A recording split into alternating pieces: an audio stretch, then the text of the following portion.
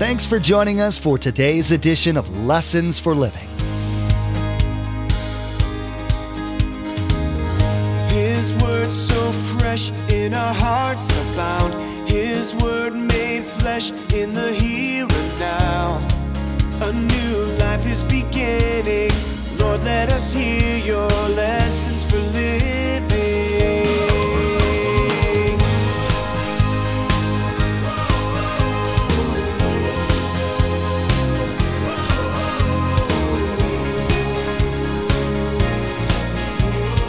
Lord, let us hear your lessons for living. But really, they come to Christ out of the goodness of God. And you notice when they saw changed lives, they go, what's the deal? It can't be. Well, yes, it can be. So our function, our unity is to keep Christ the main thing, to exalt Him. And as we function together as a team and do that, that's what happens. Remember, Jesus, while He was on earth, He chose 12 very different men. And He chose them to walk with Him, to be yoked with Him, to learn to function together as a team. People in churches in America tend to think that the proper operation of a church, both spiritually and physically, is only dependent on the paid staff. Unfortunately, that thinking isn't biblical and leads to thousands of pastors calling it quits every year. In his teaching today, Pastor Mark's going to talk about the proper operation of the body of Christ, both on the local and universal levels. You'll learn that while not everyone's gifted with talents that put them in front of people, everyone has a talent to use in the church. Remember, there's quite a few ways to receive a copy of Pastor Mark's teaching. We'll be sharing all that information with you at the close of this broadcast. Now, here's Pastor Mark in Romans chapter 12 as he continues his series called Motivational Gifts.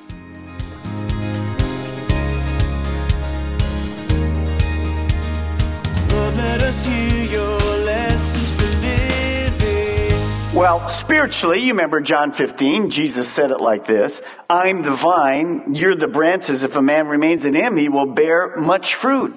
So my relationship comes because the head functions properly. When the head doesn't function properly, and we see that a lot in our, sorry to say, in our lives today, when a person gets Alzheimer's, when a person gets Parkinsonism, and the central nervous system isn't operating properly, every other part, it just breaks down. And so, when you and I begin to break down, often it's because we're not responding to the head, which is Jesus Christ. If I want to go off, I mean, it sounds ridiculous. If I want to go off and just do my thing, that's crazy. Can't do my thing. Doesn't work. I have to be connected to the head. Now, you understand that very easy with Mr. Potato Head here, but sometimes spiritually we go, well, I just go off and do my thing. No, as a Christian, my body is not my own anymore. I just don't go off and do my will. Now, when the body doesn't function because there's no unity, let me give you an example. Some of you were raised up north. How many used to ice skate? Let me see your hands. Oh, you remember, don't you? First time you got on ice skates. Now, your mind said your feet do this, but your feet did what? And another part of you suffered, didn't it? Many times. Because I couldn't what? I couldn't coordinate it. It didn't work, and it took some practice to get going. Well, sometimes with a new Christian, that's exactly what happens. They're not used to, what do you mean God speaks to you? Well, sure He speaks to us through the Word. He does. And so they learn over time to be sensitive to the things of the Spirit and that God does want to direct our lives. So first thing I want you to write under this heading of unity is this. Unity comes from sameness of purpose. In our bodies, all these different parts, they work together for a reason. Mr. Potato Head here, his arms and his ears and his eyes and his heart and his liver and his colon and feet and they work together for a purpose. To have a meaningful, healthy, productive life. For those of you that are getting up in age or maybe even younger, and you look at our society today, and Linda and I commented a lot about it since we've gotten back. We look at the world and the kind of food that the world eats, and then you come back to the States. When I first went to India 15 years ago, it wasn't at all like what I see now. You see, what's happened is America has taken its fast food junk and taken it overseas. And now everywhere you go in China and India, you see McDonald's and you see Kentucky Fried Chicken and you see all of these things. And the countries over there, their kids are changing. And they're becoming just like we are. Very unhealthy. Eat the wrong things, eat supersize everything. And pretty soon we look at our country and go, well, how can our kids at 12 be high blood pressure? Look what they eat. All sugar. Huge amounts of salt, very few vegetables. This is not a health course, by the way. But what I'm trying to say to you is, what is our body supposed to be if it works good? It's supposed to be healthy. And so we exercise with one purpose, so that I can get up and be healthy. That I can get up and speak to you and not go, I don't have any more energy, I can't speak to you. No, I want to be healthy. Now, none of us are perfect, and you don't want to make this kind of this fetish that you work in, because we're all going to die one day anyway. It doesn't matter. But you want to be healthy while you're here. So the body functions together in unity. There's a common purpose. Be healthy, kind of be sharp in your mind, be loving, have some joy, laugh as we did. That makes a healthy body. Well, what is the purpose? What is this sameness of purpose spiritually? Why are you and I here? Why did he put us in the body? It's not about me. It's about Christ. So look at here, 1 Corinthians 10:13. You'll begin to see what this unity of purpose is. So whether you eat or drink or whatever you do it all for the glory of God. So everything that I do in my human body is to forward the kingdom of God, to point people to salvation, to point people to growth in their spiritual gifts. One of the goals of teaching on spiritual gifts, you'll see in a moment, as we finish this, I expect, seriously, hundreds of people to be much more effective than they ever were before. That's our goal. Now, Romans 15:5 kind of outlines this a little more, but just think about this. If you and I are going to bring glory to God, then we have to be in unity with what he wants. Well, we know it's about him. It's not about us. So we study his gifts. That's what we're getting ready to do. The gifts that he gave me and the gifts that he gave you. And I want to use those not to promote me, but to promote him. Because Jesus said, if he's lifted up, he'll draw all people to him. And people come to Christ. Yes, we tell them about hell. You already heard that. But really they come to Christ out of the goodness of God. And you notice when they saw changed lives, they go, what's the deal? It can't be. Well, yes, it can be. So our function, our unity is to keep Christ the main thing, to exalt him. And as we function together as a team and do that, that's what happens. Remember, Jesus, while he was on earth, he chose 12 very different men. And he chose them to walk with him, to be yoked with him, to learn to function together as a team. When he left, they went to the upper room with 120. Man, they had one purpose. To obey the head. And the head said to him to do what? You wait until you're endued with power. Then you can go. And then you do it in my power. They had unity. They had purpose. They got filled and off they went. And what drove the church in the first few years was one thing: unity. They were in one accord. They were there. They were magnifying God. And everywhere they went, even beginning on that day of Pentecost, when they spoke in tongues, the people heard them praise and magnify God. What does Satan want? He hates unity. He's into disunity. He's always trying to divide. God always is trying to unite. Satan is always trying to divide. Where does he start with his division? In the home.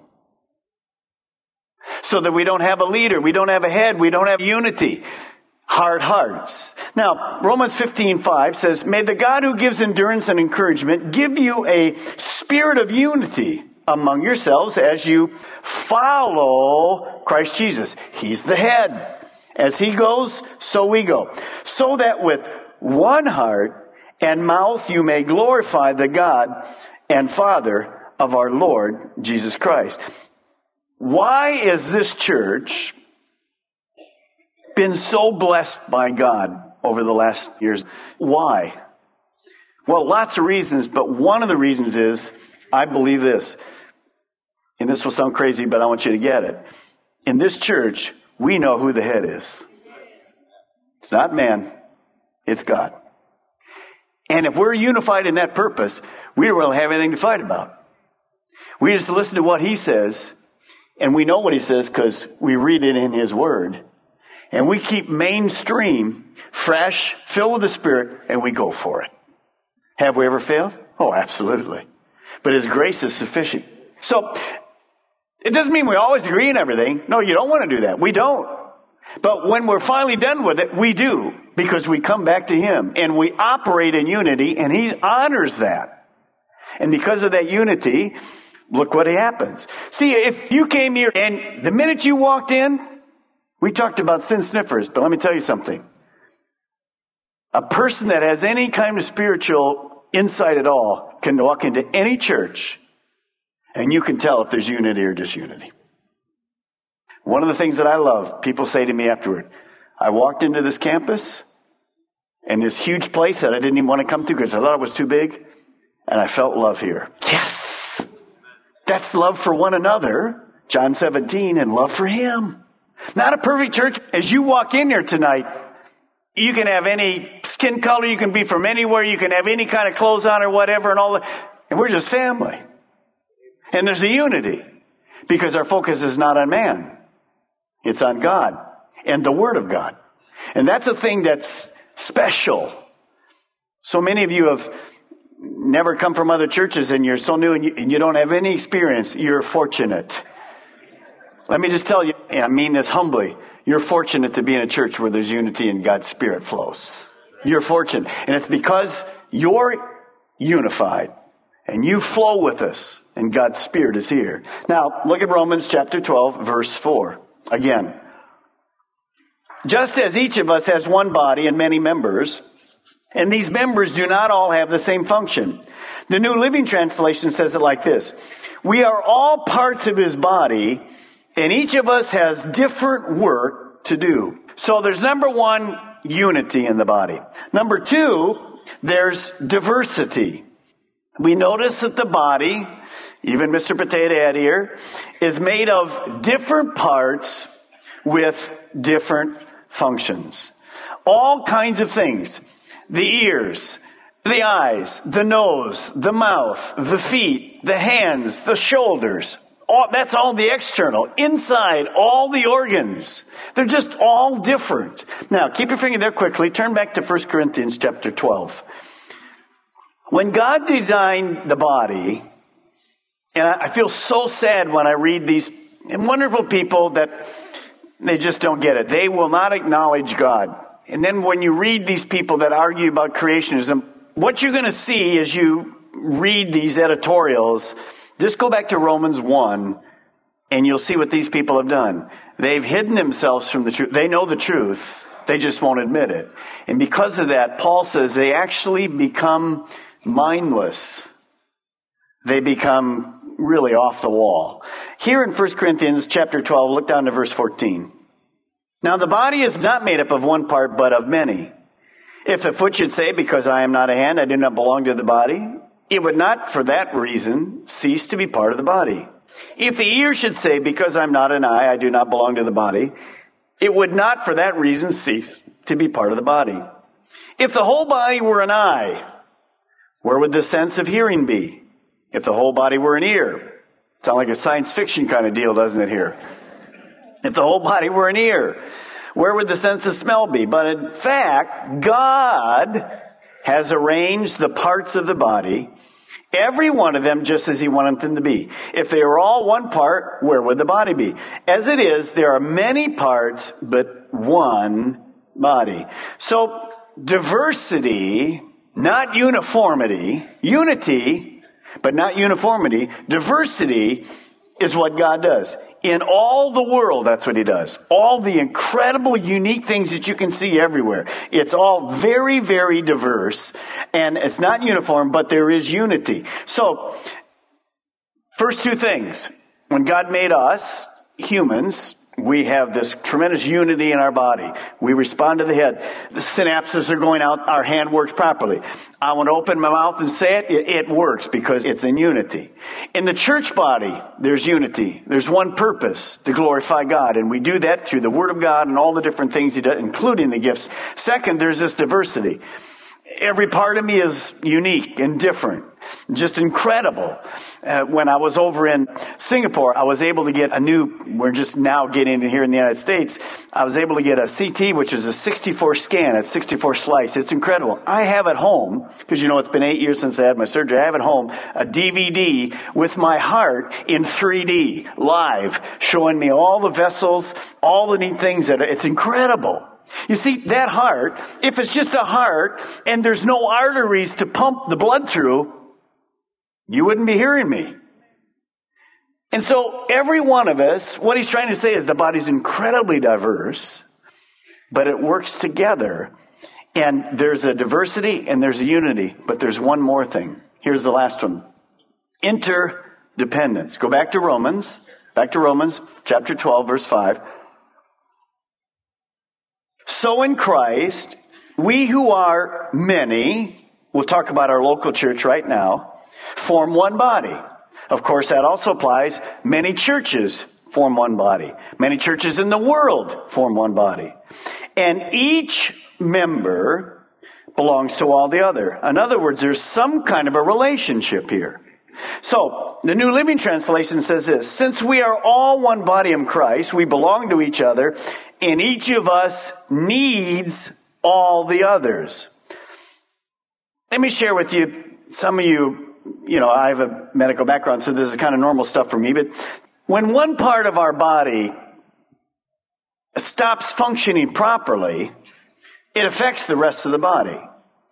The reason we go in and have lab work every year or every few years, whatever, depending on your age, is sometimes we can detect early from lab values something that's happening. And there's a lot of things you can look at, and a medical doctor who specializes can look at that lab exam and go, you're going to have trouble because you're already having trouble. Let's just say it was the amylase or whatever. There's a liver problem. Your amylase is incredibly high. There's something going on in your liver.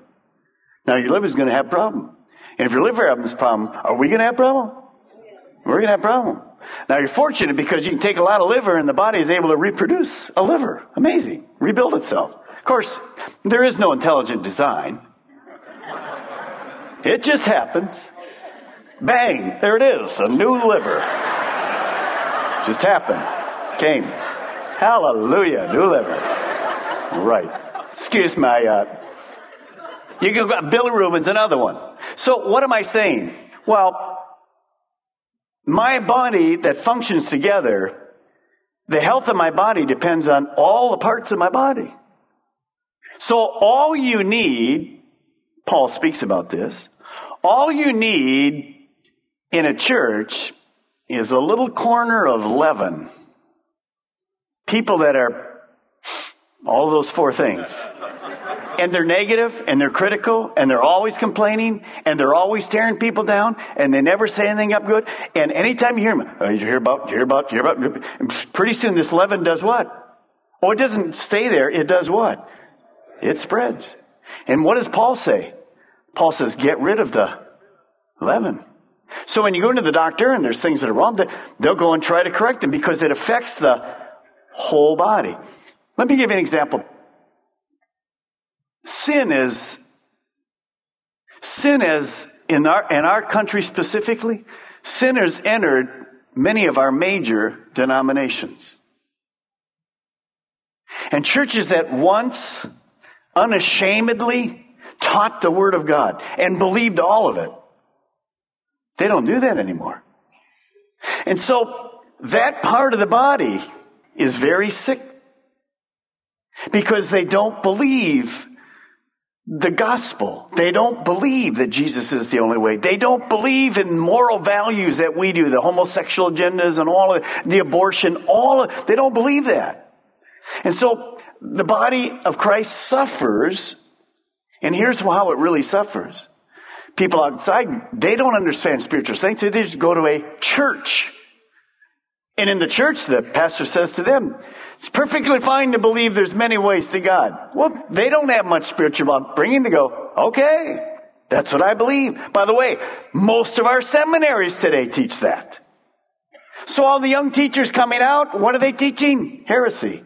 So the body of Christ is sick in many parts. So what do we need? Well, we need people who are going to go back and remember what the Bible says. It says self-examination needs to begin in the body of Christ. In other words, look at yourself before you go out and talk about how the world is. Get your own body straight. So once in a while, I have to do that. In the morning with my devotion time. There's times I have to say, God, I didn't act the way I should have yesterday, and I didn't bring unity in my body or your body. Now, probably nobody else knows about it. Remind me something, but the head knows about it. He knows about it. And so he brings it to my attention, and I confess my sin, and I'm able to move on. So it happens individually.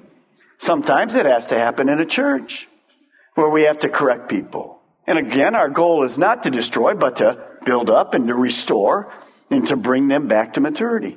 And so in all of our lives, understand that this interconnectedness is incredibly important because we do not live unto ourselves. You have relationships out there. How you affect other people is very important in this body. And that's what Paul's speaking about. Let me give you one more thing and then we're through. When this body functions together, it's a beautiful thing. And when you function together, you and I realize we need all of us. And we'll get into these gifts next week. And you'll see how all that works. Let me give you an idea. What's coming up? The Lewis Plow organization is doing this thing in Orlando, and about over 100 of you are going over to work in the evangelism. They just finished one in Costa Rica. Just finished a conference down in Costa Rica. There were 401,000 people that went. 17,000 plus became Christians. Now, you say, does that have anything to do with the body of Christ? The body of Christ has got bigger. They're related to you and me. Now, when they did that in Orlando, 300 different churches. But they're still part of the body of Christ.